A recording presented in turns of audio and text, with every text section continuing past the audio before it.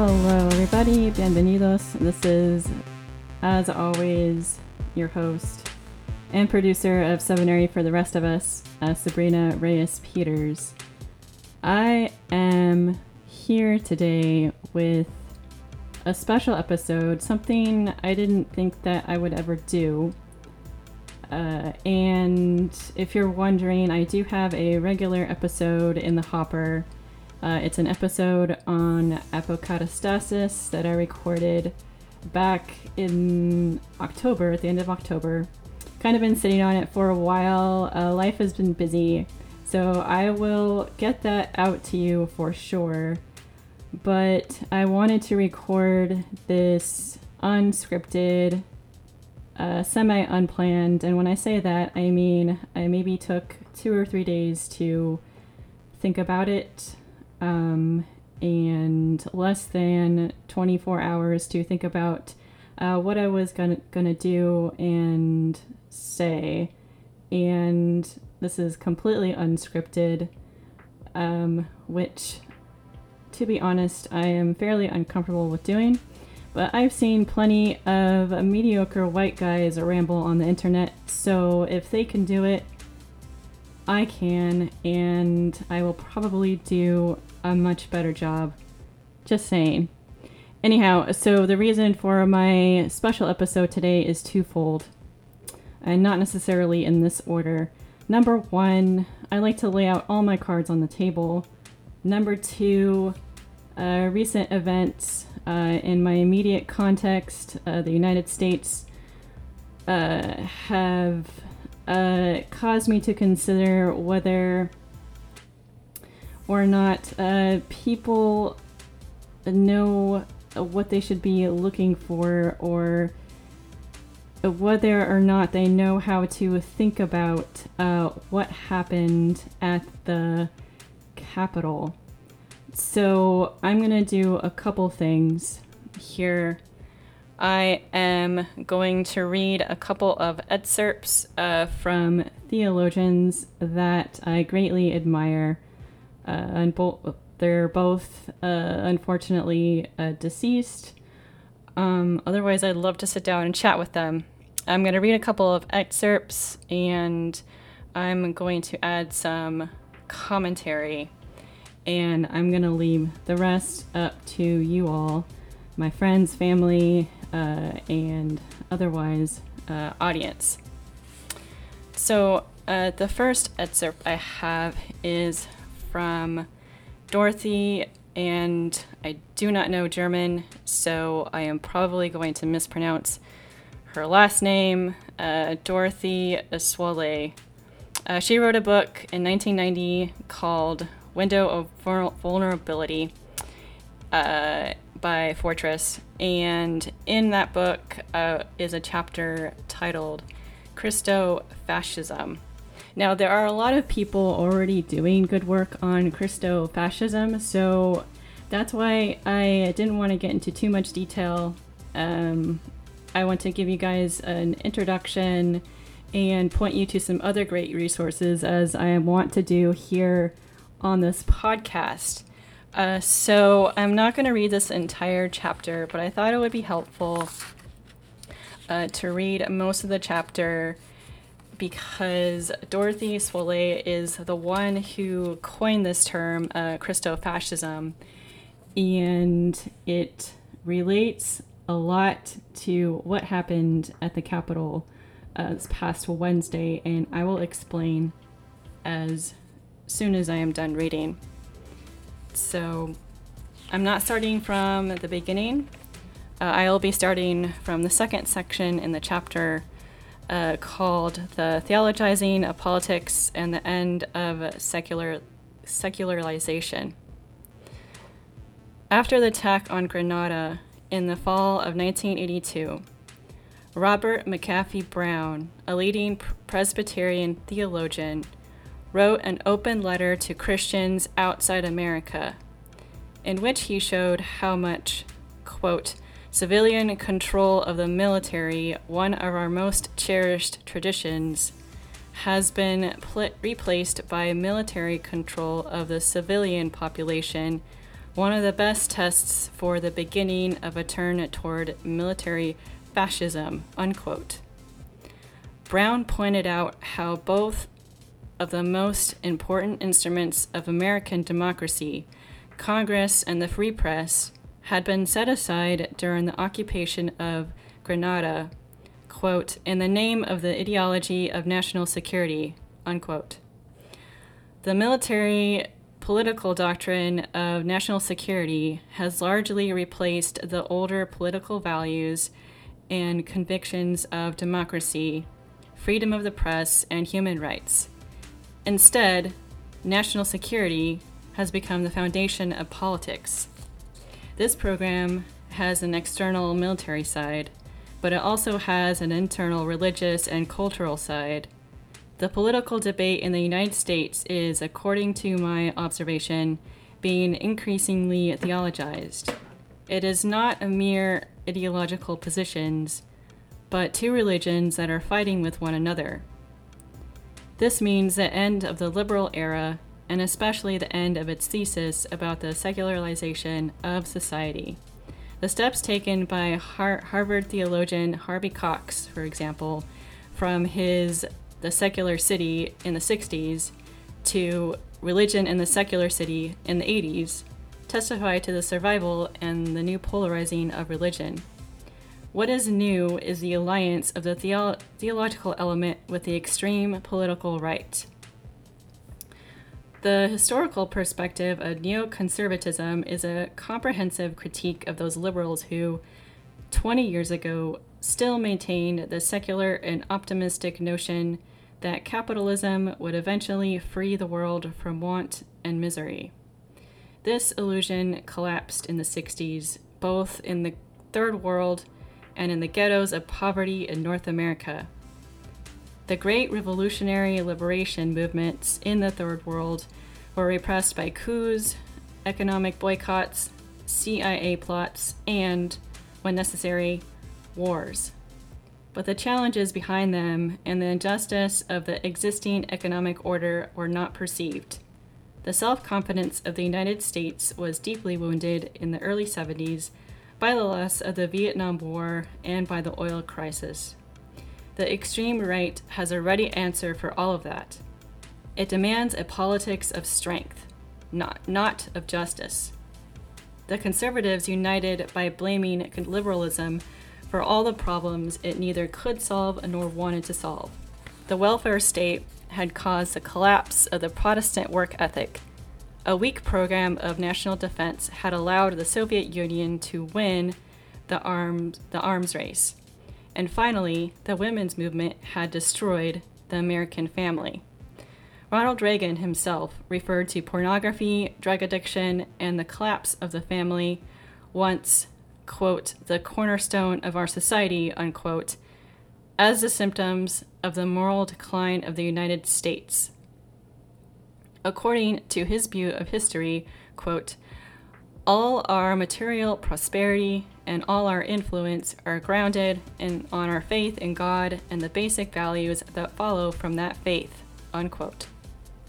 Americans are urged to believe in the moral superiority of the United States, a faith that stands in marked contrast to the political and cultural isolation of the United States today in almost every international forum, and to the still growing anti-Americanism resulting from the militarization of its satellite states.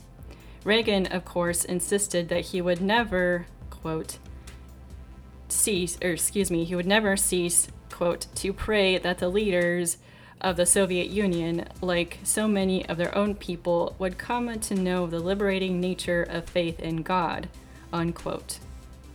But this rhetoric does not bear the least relation to the new strategic plans for total destruction of the enemy through a lightning war, as developed in the Pentagon's document, Airland 2000. The new American chauvinism and the unchecked militarization of the earth and the heavens require inner religious armaments. They need James Robinson's television show, Wake Up America. in which Christians are instructed to articulate their faith politically. Viewers who respond to Jerry Falwell's television preaching receive letters challenging them to become faith partner crusaders. The second value in neoconservative religion is work, hard work. No sympathy is wasted on those who do not work. In the context of Reagan's economic policies, that meant no health care for the masses of elderly, sick, and the so-called unemployables. The denial of reality, the refusal to acknowledge certain things that do not accord with the ideology, is, in my opinion, characteristic of aggressive neoconservatism. In Jerry Falwell's book, Listen, America, Milton Friedman, the ultra-conservative economic theorist of the Chicago School, appears in the role of the evangelist. Every form of welfare, aid, or solidarity with the weaker is regarded not only as counterproductive, but also as anti-biblical. This religious legitimation of capitalism in its most brutal forms has never before existed even in the United States. Quote, "The system of free enterprise is clearly prescribed in the Bible, in the Proverbs of Solomon.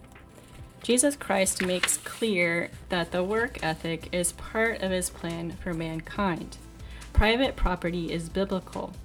Business competition is biblical. Ambitious and successful business practice is clearly prescribed as part of God's plan for his people." Unquote.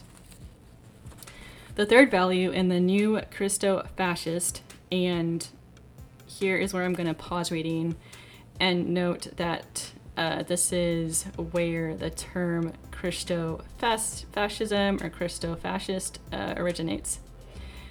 And I'm going to read that again. The third value in the new Christo-fascist civil religion is the family, and within it, the role of the woman. Being religious means keeping women in the place ordained for them by God. A patriarchal ideology of the family complements an attitude of extreme hostility toward labor unions and a rejection of all social measures. Reagan was a master at playing on the deep-seated anxieties of people caught up in massive technological change. He exploited their fear of inflation and of the loss of jobs and turned it toward a different point, namely sexuality. It is not the nuclear bomb that threatens our survival. It is love between two men or two women that endangers everything we have achieved. The moral scandal of our time is not the starvation of 1 million children in the third world, thanks to our masterly economic planning, but the abortion of unborn life. Unemployment is not the problem, pornography is. Third section of the chapter, theological critique. People are told repeatedly that pornography, homosexuality, and promiscuity go with secular humanism, Satanism, and communism. These last three are lumped together without distinction. The primitiveness of the argumentation is scandalous. For believers who are dependent on authority and in search of something to hold on to, religion is instrumentalized in order to endanger hate, to lead them into battle, into crusades. It is this instrumentalization of religion for completely different ends that inspired me to formulate a concept that needs some further clarification: Christo-fascism. In our public discussion, the concept of fascism has been almost completely reduced to totalitarianism, even by the moderate right. All the other essential elements of German fascism in particular, such as its racist mania and its militarism, are dismissed as irrelevant. According to the strange logic of some of our guardians of democracy, President Reagan, because he was democratically elected, albeit by only 27% of the US population, simply cannot have any fascist tendencies. In this debate, the electoral process as such takes on a sacrosanct quality, as if no democratic country had ever stumbled into genocide in Southeast Asia, for example. Democracy, in this way of thinking, is purely formal structure, and its lack of political substance, so evident in its militarism, racism, sexism, and in the neo-colonial exploitation of the peoples of the Third World, is of no further interest. But the most dangerous thing about Christo-fascist religion is precisely that it is not compulsory, nor is it brought about in totalitarian fashion by violence. It is a matter of what critical Americans call, quote, soft fascism, chauvinist nationalism, militarization of one's own land and all its dependent countries, the still unconquered racism that expresses itself also in the reintroduction of capital punishment, the celebration of violence in films, to the extent that the victims are described as communists. All these fascist tendencies are not imposed by violence, but instead are freely bought. And one of the essential differences between this and European fascism is, in my judgment, the geopolitical fact that nowadays the concentration camps are not close to Weimar or Munich, or excuse me, that's probably Weimar because it's German, or Munich, but are far away in El Salvador, in the Philippines, in South Africa, and wherever the great world power permits or encourages torture and murder or has done so in the past. These connections, the internal and external brutalizations, must remain as invisible as possible, and here too the religious ideological support system of the Western world plays a key role. It leads the population to a freely chosen acceptance of militarism, and militarism, that is, the absolute priority of military, ends over all other public obligations, is in fact a substantial criterion for Hitler-style fascism. Whoever votes for Hitler votes for war, could be read on the walls of houses in Berlin in 1932. Anyone who questions American militarism, like the Catholic bishops or some cautious voices in the National Council of Churches, is demonized by the religious right and called an aid to the communists. Within the moral majority, excessive nationalism has increasingly taken on the features of anti-Semitism as well. Dr. Bailey Smith, president of the Southern Baptist Convention, declared at a meeting, and here I quote, God Almighty does not hear the prayer of a Jew, unquote. Add to that an image of the enemy that is not troubled by any kind of knowledge or experience, as clearly expressed by Ronald Reagan when he called the Soviet Union the root of all evil. This remark recalls the Nazi slogan, "The Jews are our misfortune." Everyday anti-communism is unimaginably blind. I myself was in a discussion in a middle-class church where, when I mentioned a friend of mine who is a pastor in East Berlin, a woman shouted at me, "That can't be so. There are no pastors in the East. They are all in concentration camps, and the churches have been burned." This ideological mixture of nationalism, militarism, family ideology, hostility to working people, and blind hatred of communism is compounded with Christianity by the religious right. The Christian religion is made the vehicle of these ideologies so that in many cases, people who are outside the churches have no conception of Christianity except in this Christo-fascist form. The deepest meaning of the Christian religion is conformed and subordinated to fears and threatening lies, to hate and the will to destroy. In a theological perspective, it is evident that the content of this fascist religion contradicts the message of the Jewish Christian tradition. The God of the prophets did not preach the nation state, but community between strangers and natives. The Apostle Paul did not base the justification of sinners on the Protestant work ethic, but on grace, which appears for young and old, for diligent and for lazy people. And Jesus did not make the family the central value for human life, but the solidarity of those deprived of their rights. The most important norms of the moral majority are not contained in religion, in Christian faith, as we can see from the many critical remarks against the family that appear in the Gospels. It is characteristic of Christofascism that it cuts off all the roots that Christianity has in the Old Testament in the Jewish Bible. No word about justice, no mention of the poor whom God comes to aid, very little about guilt and suffering. No hope for the messianic reign.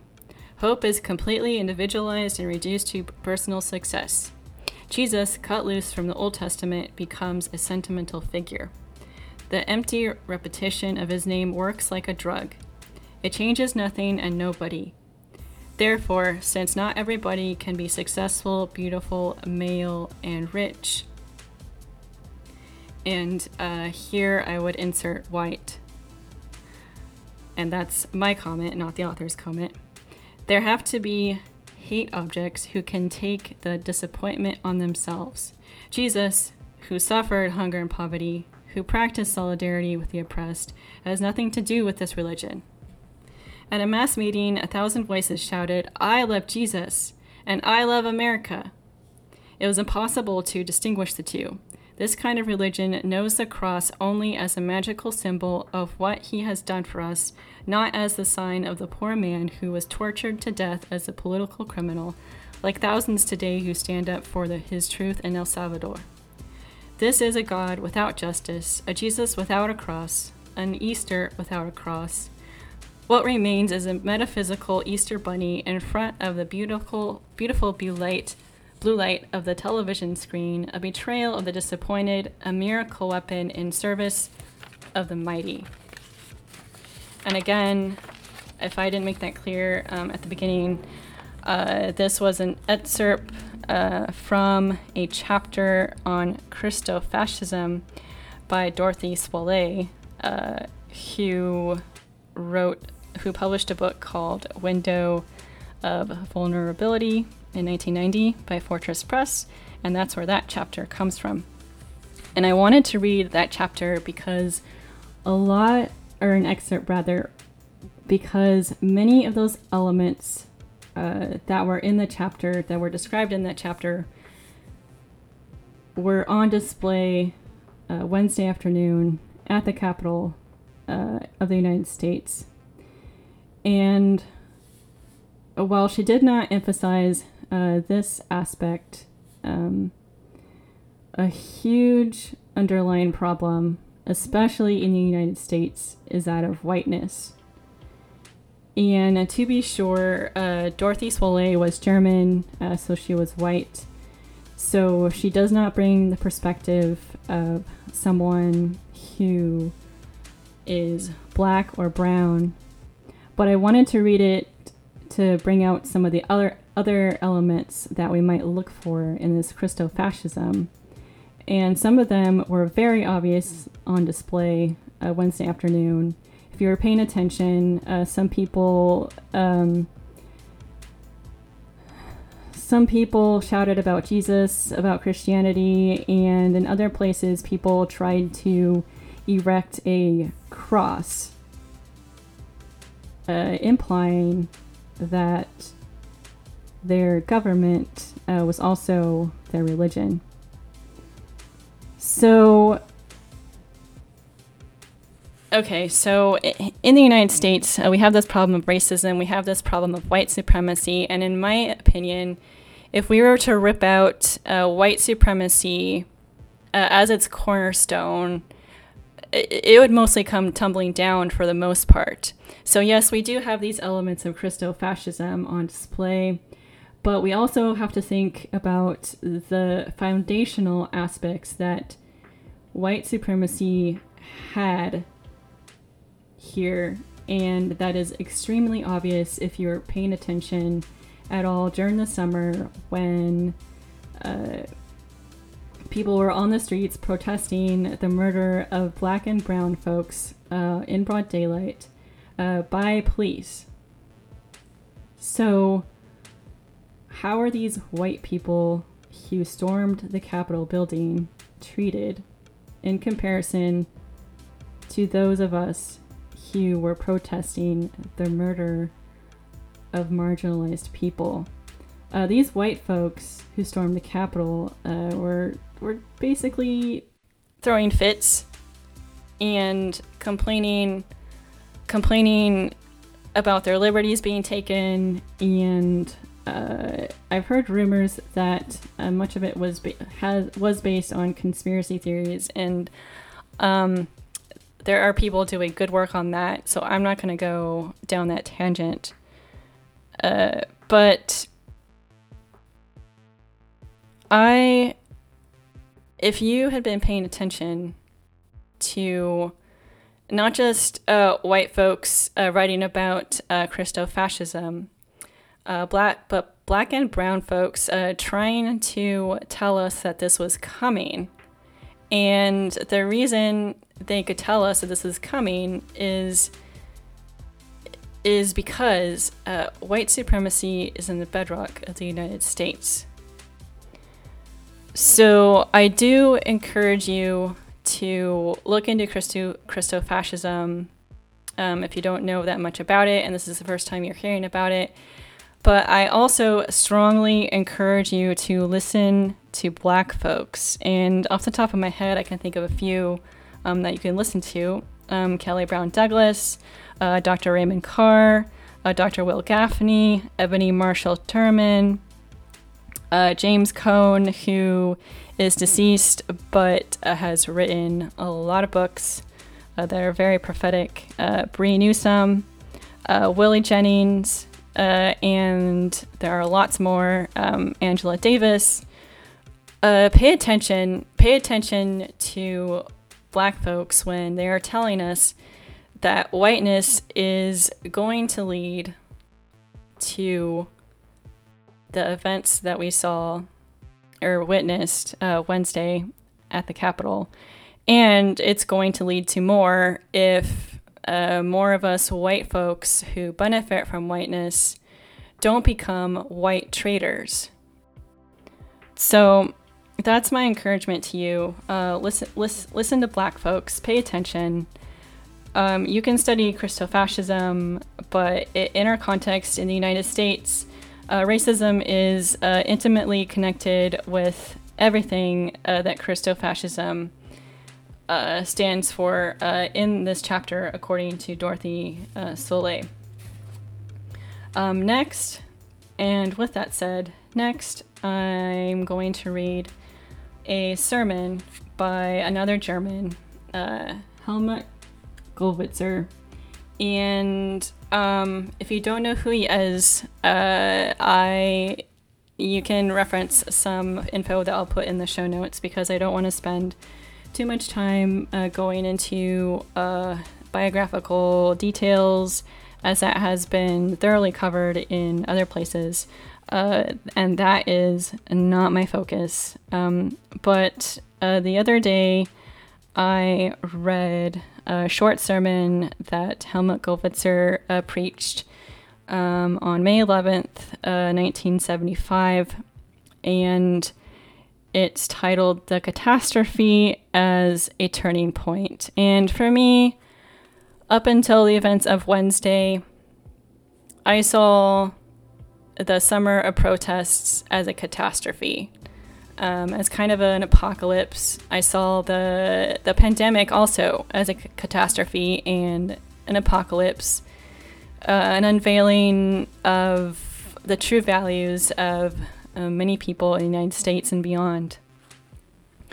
But I never thought that, I never, ever thought that another catastrophe would then pull back the covers even further. And if you are taken aback by this catastrophe and you don't know what to do, maybe consider this word from Helmut Gollwitzer that I am about to read. The sermon is entitled "The Catastrophe as Turning Point."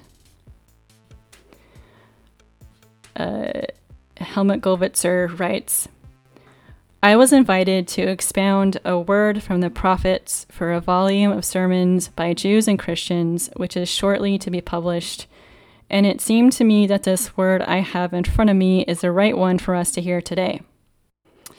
And here I'm going to quote some scripture from Ezekiel 18, verses 30 through 32. Therefore I will judge you, O house of Israel, everyone according to his ways, says the Lord God. Repent and turn from all your transgressions, lest your iniquity be your ruin. Cast away from you all the transgressions which you have committed against me, and get yourselves a new heart and a new spirit. Why will you die, O house of Israel? For I have no pleasure in the death of anyone, says the Lord God. So turn and live. It was exactly 30 years ago, on May 11th, 1945. We lay in the Bohemian meadow in the May sunlight, chewed stalks of grass, and spoke about the future. The nearer future, whether we would succeed in crossing the Moldau and escaping captivity, and the further future, what would happen to Germany and all of us. While we chatted thus, a sergeant major rose, and a big, powerful man who up to then had sat silent, and went over the meadow into the forest. Immediately after, we heard a shot, and when we ran to him, we found him already dead. The comrades of his group, whom we had met accidentally, said that up to now he had had unquestioning faith in the Fuhrer, and in the days since Hitler's suicide had only said one thing, quote, better dead than a slave. So for him, the catastrophe was an endpoint after which nothing more worthwhile could happen. And so his only wish was to die. A catastrophe can mean three different things. It breaks in upon us and strikes us dead. The catastrophe as endpoint. We raise our heads again, discover to our astonishment that we are still alive, creep out again, and start again where we left off. The catastrophe as interruption. Number 3, we hear a signal, an ultimatum. Things cannot go on as before. Right about turn, a complete change of direction, a catastrophe as turning point. But catastrophes are dumb. We must draw out their meaning and tell ourselves what it is. They themselves do not tell us. For this reason, at all times, prophets rise, false prophets with false interpretations, and true prophets. But who can distinguish rightly between them? A true prophet is a man to whom illumination is given, to help him to set events in their right light, and to help men draw the right conclusions from the events.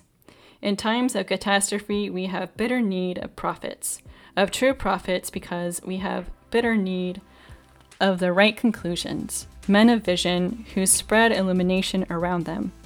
So today, let us listen to a prophet of old times who proved to be a true prophet and discover, let us listen to it carefully, that what he said then to his people in a time of collapse may be just as illuminating to us today. He proclaims the catastrophe as God's ultimatum and as an offer of great liberation, as a turning point. Here it is clear how false the alternative is: liberation or defeat. Of course, 1945 was a defeat, a terrible defeat. When a criminal regime collapses, 1945 in Europe, 1975 in South Vietnam, then it buries beneath it in its fall innumerable guilty and innocent people. And as then the churches of the confessing church in which we had received strength to resist the power of evil were destroyed by bombs in exactly the same way as the churches of the German Christians and the temples of the Brown Church state worship, then we had to learn that when God's judgment falls on the evil ways of a nation, neither God nor men will make a neat selection according to good and bad, and that those who give warning by no means come safely out of it and remain unscathed. They have all some part in it. we were all in some manner involved and shared responsibility and guilt. We must all bear the consequences.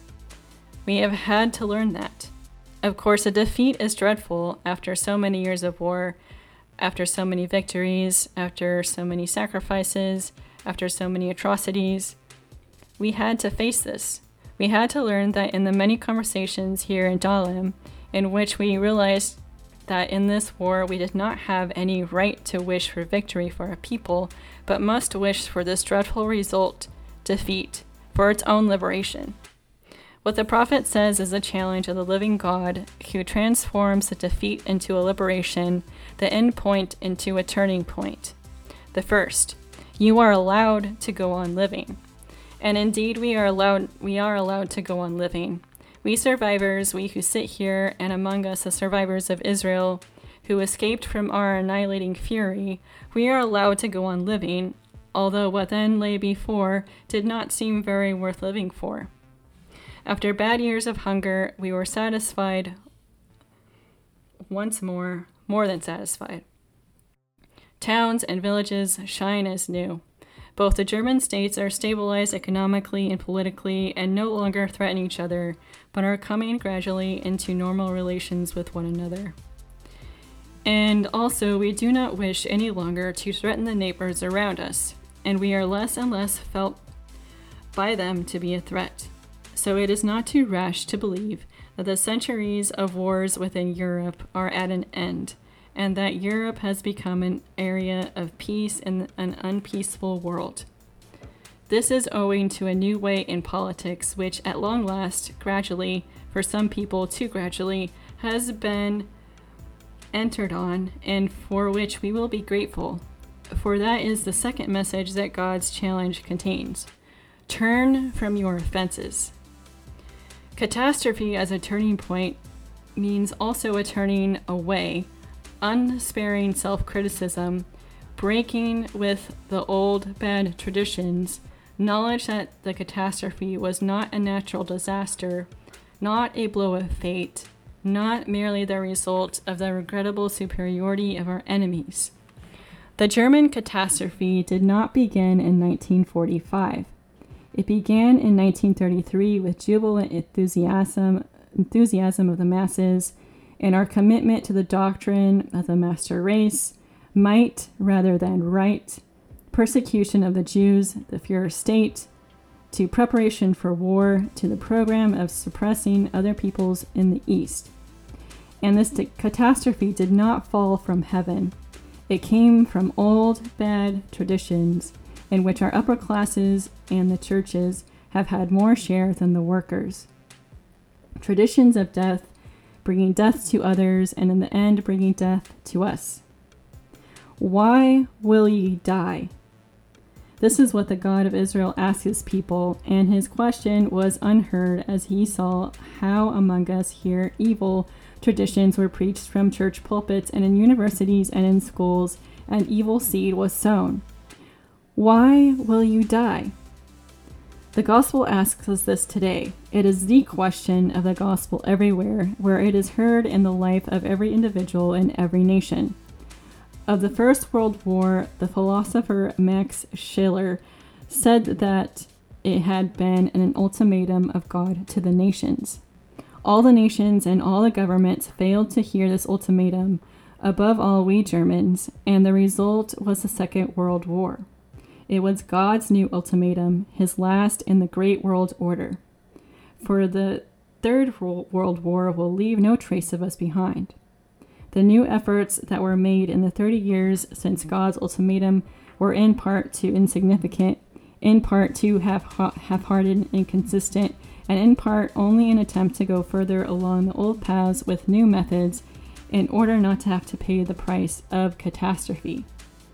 We sit in a world of atomic armaments at our Sunday lunch tables, surrounded by the millions of the world hunger catastrophe. The nations have since then undertaken several wars, running the risk of world conflagration. We have a share in the destruction of the landscape and the squandering of the wealth of the earth, by means of which we are making the world uninhabitable for our grandchildren. When a people tries to free itself from our exploitation, it is bombed to pieces, as in Indochina, or filled with torture chambers and concentration camps, as in Chile. We are still in love with the ways of war. We still believe that we can win our life at the cost of other people's lives, and that is the road to death, which can lead to nothing but death for us also. Why will you die? That is the question that the God of Israel puts today to his people Israel, who escaped from our gas chambers and are permitted again to live in their land, and asks it to devote all its energies to make peace with the Arabs. Why will you die? That is what he asks the Arabs, and requires them, instead of this thousandfold death and mutual murder, to accept the Jewish state in their midst, and receive them as a member of the family of nations in the Near East. Why will ye die? He asks us rich industrial nations and commands us urgently to cease building our prosperity upon the exploitation of the rest of the world. Why will ye die? He also asks the people of the socialist camp and compels them to realize a socialism which is combined with democracy and freedom, in order that the rest of the world may learn new ways thereto. Why will ye die? So he asks the Christians in all the lands. They ought to know better. They have received from the gospel the vision of a new manner of life, a new society, in which some no longer live at the expense of others. They are the messengers of the new way of life among the peoples. But the Christians and the churches have in many cases gone along with the old ways of life, with class exploitation and national wars, with oppression and contempt for other races and peoples, and in addition given into it to a religious veneer. We Christians, above all, stand before God's ultimatum, which is at the same time an offer.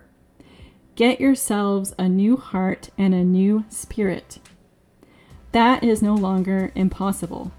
Away with the unbelief of resignation that says we are old men, we are leaves written upon. None of us gets a new heart and a new spirit. That is pure utopia. Just as truly as the new man, Jesus Christ, has died and risen for us all, so truly is that possible for us, and it is our fault if it seems impossible for us to leave the old ways of death for new ways, to build nuclear cells with new spirit and new heart, with living radioactivity in all nations, which radiate power and help the nations to find ways into a life that will no longer be won at the cost of others, but in which new orders of society will encourage a solidary communal life, and nature will no longer be destroyed by our careless exploitation. Repent that ye may live. By hearing that and beginning to do it, we say that to others also, and help them by our action critically to test their traditions, to reject what in them is productive of death, and to move forwards towards a life of solidarity. In this Christian Protestant church, we are today present together as a thoroughly ecumenical community of mankind. Protestants, Catholics, Jews, Buddhists, and atheists from the Soviet Union, we are sitting together in a brotherly manner and hearing the same call of the God who is there for all men, for the atheists and for the Christians, and for the Buddhists and for the Jews, and perhaps, I don't see any, there is also one of our Muslims among us. If there is, he is very welcome. Today, the same thing is being said to all. Once more, a 30-year-old war has now come to an end, the war in Indochina. After the terrible news from Chile in 1973, there came in the years 1974 and 1975 the joyful news of the opening of the doors of the prisons and concentration camps in Greece, in Portugal, in Mozambique, in Angola, in the tiger cages, and the prisons and concentration camps in Vietnam. As in 1945 I went into captivity, a Soviet soldier in Vienna told me in the railway station of the terrible things he had seen at the liberation of the concentration camp of Mauthausen. And while I was traveling to Russia into captivity, my heart could still be full of joy about the people from Mauthausen and Buchenwald, from Bergen, Belsen, and Dachau, and Auschwitz, and all that they were now out of captivity. We know quite soberly that every liberation on earth is only partial, and liberations are repeatedly conjoined with new injustices. This must not hinder us from rejoicing, but it must at the same time be an incentive to hear the call of the prophet. Turn and get yourselves a new spirit. Permanent revolution of heart and mind. That is what the prophet calls to every people whose representatives in this place we are, to every group, every religion, every worldview, as the ultimatum and the offer of God for the sake of all mankind in the year of new beginnings, 1945, in the year of new beginnings, 1975. And that is the end of the sermon by Helmut Gollwitzer.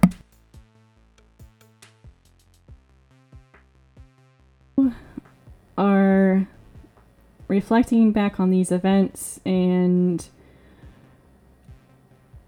you are at a point of catastrophe, let me encourage you to choose life and not death.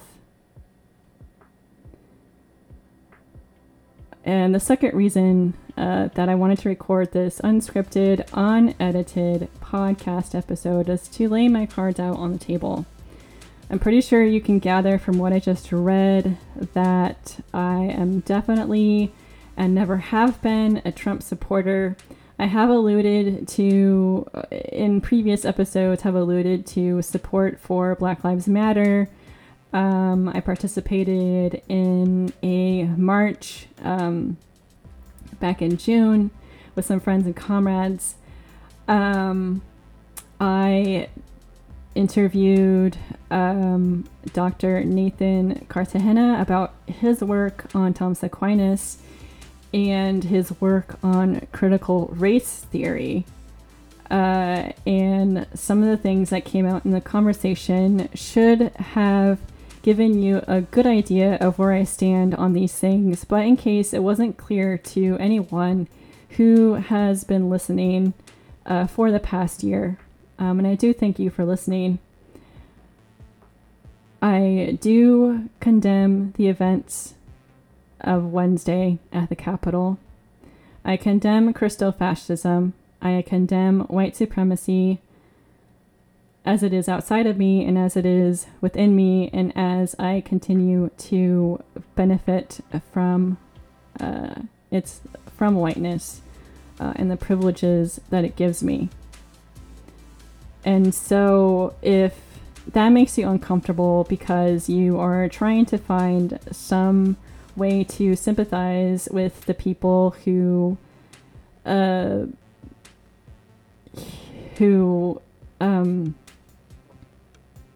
want to say broke and entered, but they did not break because they had help on the inside from the people who decided to invade the Capitol building. If you're trying to find some kind of sympathy with them and to compare these events to the events of the Black Lives Matter protests, then I am here to say that this is not going to be a comfortable space for you, because I am going to continue to strive to call out oppressive structures within various ideologies and theologies that I encounter, and the oppressive structures that I benefit from within myself, and that I see in other people.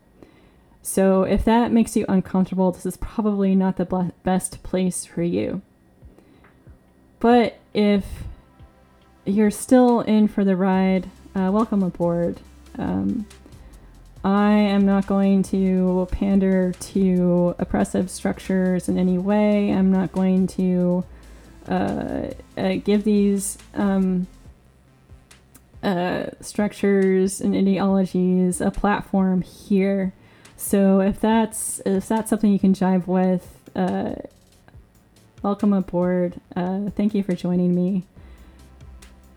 And for those of you who are a little bit confused because you're like, this is seminary for the rest of us. I didn't come here to listen to partisan politics. Well, I am operating under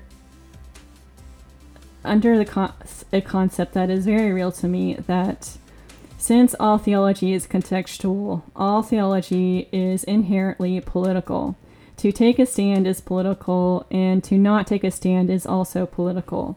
To not take a stand and to not side with the marginalized and the oppressed is to take a stand and is to give the oppressors more power. So I guess this is my way of saying that 2021, or as I like to call it, 2020 Part 2, is going to be a year in which, yes, I'm still going to bring you theologically oriented content, but I am no longer going to hint at or beat around the bush the things that I stand for or the things that I believe. So, happy 2020 Part 2. If you have any comments or questions, feel free to email me at seminary.show@gmail.com or hit me up on Twitter. And I will have some resources for you to check out in the show notes as they pertain to Christofascism, to white supremacy, and folks who are doing good work, and also black and brown folks that I think you should be listening to, so you can continue to critique the whiteness that you benefit from if you are white, and to continue to become a white traitor. That's it from me. Hopefully you benefited from the readings that I did.